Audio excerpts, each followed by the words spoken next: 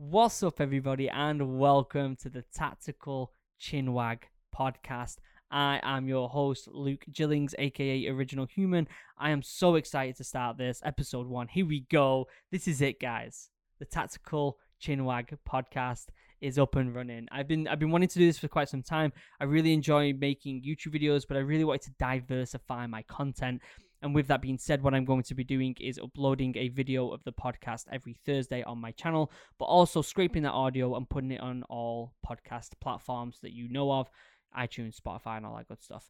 So stay tuned. We've got some awesome content coming up, including interviews with some incredible people who you know, who are veterans and in the military and kind of big figures in the military genre industry. So get very excited. We've got some people penciled in for interviews. It's going to be incredible. We're also going to be doing videos like this where it's just me talking to the camera, talking to the mic, and giving you my experience in the military. And that is what we're going to do today, and talk about my time prior to the Royal Marine Commandos. For those of you who don't know, I spent 4 years in the Royal Marines. It was a big part of my life. It didn't work out as well as I wanted it to.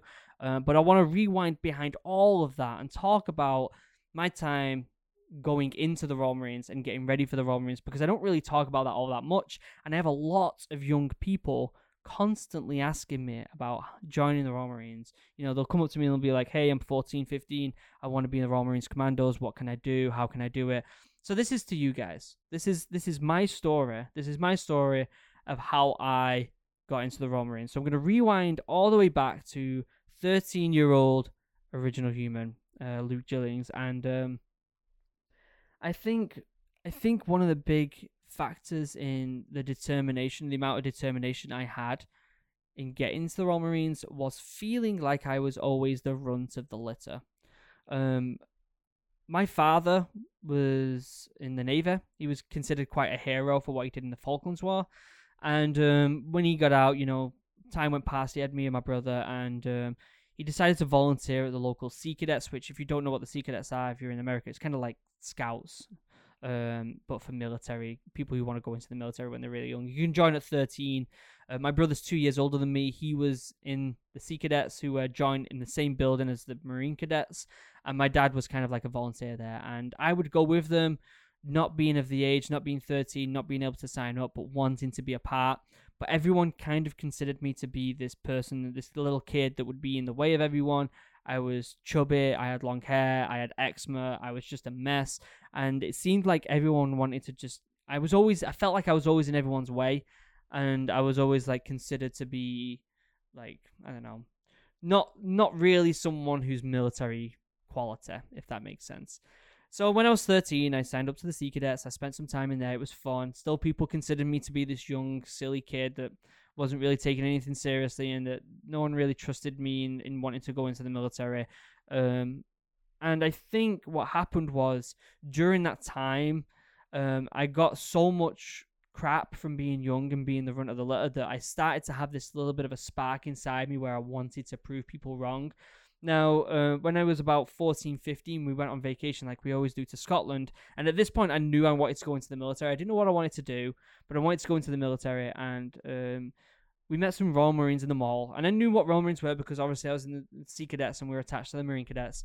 And I remember chatting to them, and I was this young, chubby kid, eczema all over my face, long hair, just a mess, and saying to them, I want to join the Royal Marines. And you could see on their faces that it was like, hey, yeah, you can join, that'd be really cool. But they're just looking at me as if to say, yeah, dream on, kid, it's just not going to happen. And I think that was one of many dominoes that really built this bonfire inside me, that I was pissed off at the world. I was so pissed off, and I wanted to prove everybody wrong. I really did. And it started with being the runt of the litter at Sea Cadets. It transitioned to the look in the eye that them Royal Marines gave me. And it transitioned to school and a bunch of other different things. And it just kept building up. And I was so angry as a kid. I don't know whether it was the anger that drove me to get that determination to join the Royal Marines, or whether it was pure desire to be a Royal Marine. I think it was a blend of both of them.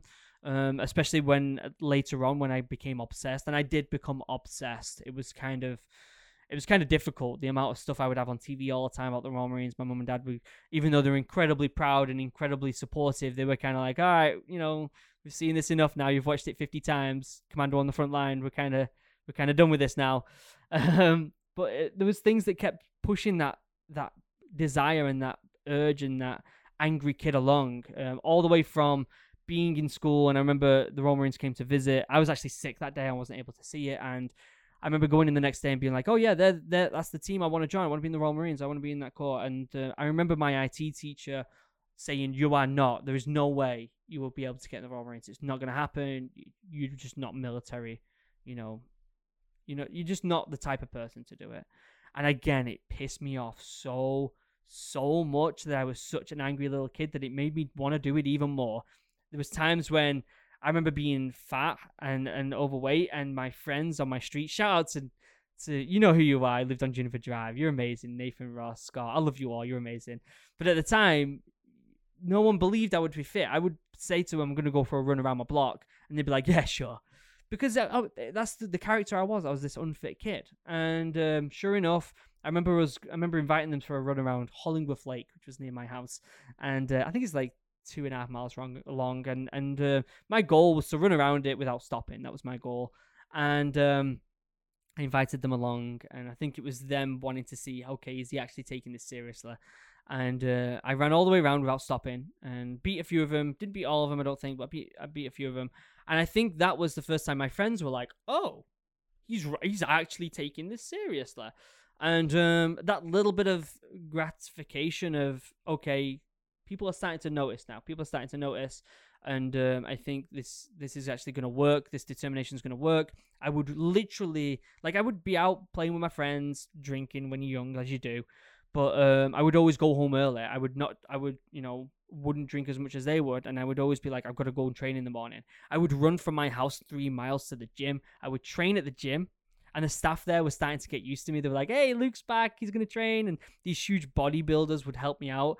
And then I'd run 3 miles back every single day, every day. And I didn't have a diet. I didn't have this crazy diet that you would expect someone to have, to get fit. I would eat anything because I was so small and young. And I think I couldn't do that now. I would have to eat healthy right now. But because I was so young and ambitious, I think, and I was still growing, it didn't matter what I was eating. I was training so much. And again, I would have all these people constantly doubting me. People and Sea Cadets doubting me, saying, you're not going to do it. You'll never be a Royal Marine. You're just not the type of person. You're the runt of the litter, basically. And there was this one piece of happiness I had when it was near the end of my schooling. I signed up, and I just started the signing process, signing up, and we had a parent-teacher meeting like you do every now and again. And I remember thinking, oh God, he's going to slate me because all I want to do is join the Royal Marines, and I've not really been concentrating on my grades. And I sat down, and this teacher was like, okay, it was known as kind of like a bit of a funny teacher, but also a bit of can be pretty mean. And I was expecting him to kind of blast me with my parents there, saying he's not working hard in school because all he thinks he's going to do is get in the Royal Marines and he's not going to be able to. And he actually turned around and he was very interested. He was like, so tell me about the Royal Marines. What's your plan? How are you going to do it? How's the training going? Where are you in the process? And it was so relieving to have somebody finally on my side, not including my parents, because my parents were always super supportive.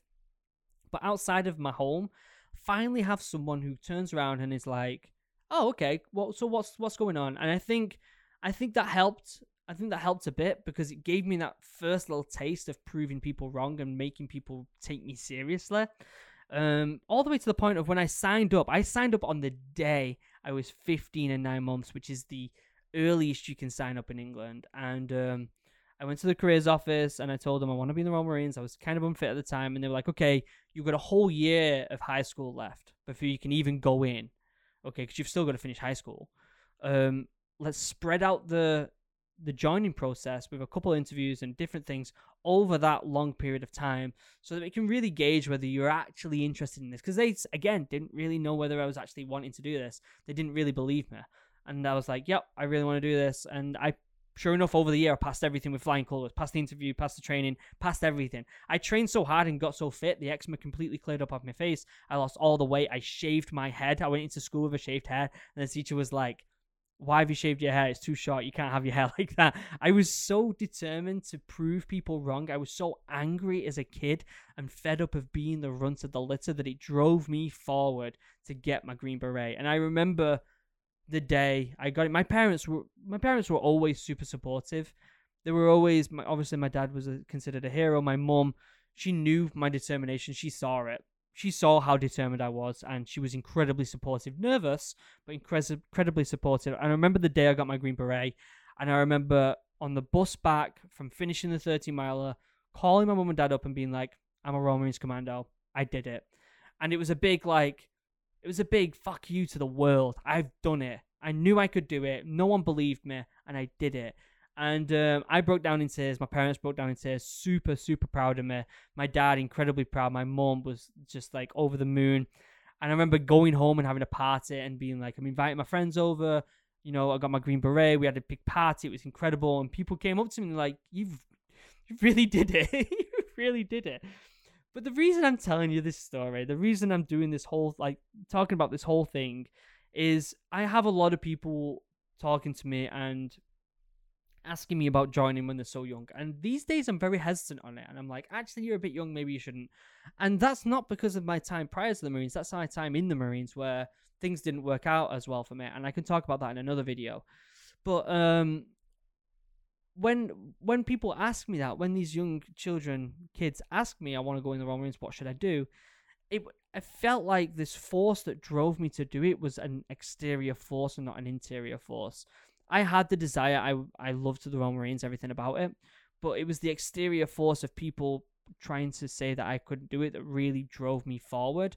And I think if young kids or young adults or teenagers don't have that same drive, then you shouldn't necessarily be thinking about it. And also think about what that drive is. Are you doing it just to prove people wrong?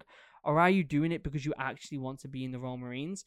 There's two completely different things right there. And you need to have a good long think about why you're doing this and what you're trying to achieve.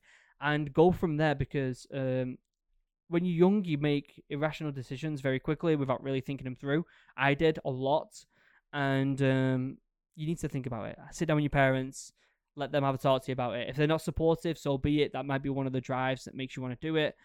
But still, be thinking about it, be mindful, and wonder why and if you're doing it for the right reasons. Okay, so yeah, I hope that helps any young people wanting to join, or even people mid 20s who want to join it. Are you doing it for the right reasons? Okay. Don't forget, I am on Instagram and Twitter, originalhuman_, if you want to contact me. Twitter is usually like the best place to contact me these days, because Instagram is just overflowing with people. So yeah, I really hope you enjoy episode 1. We've got some incredible interviews and content coming up. Stay tuned, subscribe, do all that good stuff. Make sure you give me a good rating on the podcast platforms, because that always helps out the podcast. So yeah, thank you for joining for episode 1 of the Tactical Chinwag podcast. I'm so excited to get this up and running, and you wouldn't believe some of the incredible people I've got coming on soon. So definitely stay tuned, turn on notifications if you're on YouTube, and subscribe if you're on the podcast platforms. And I will see you in the next video, everyone. Have a lovely day. Take it easy. Goodbye.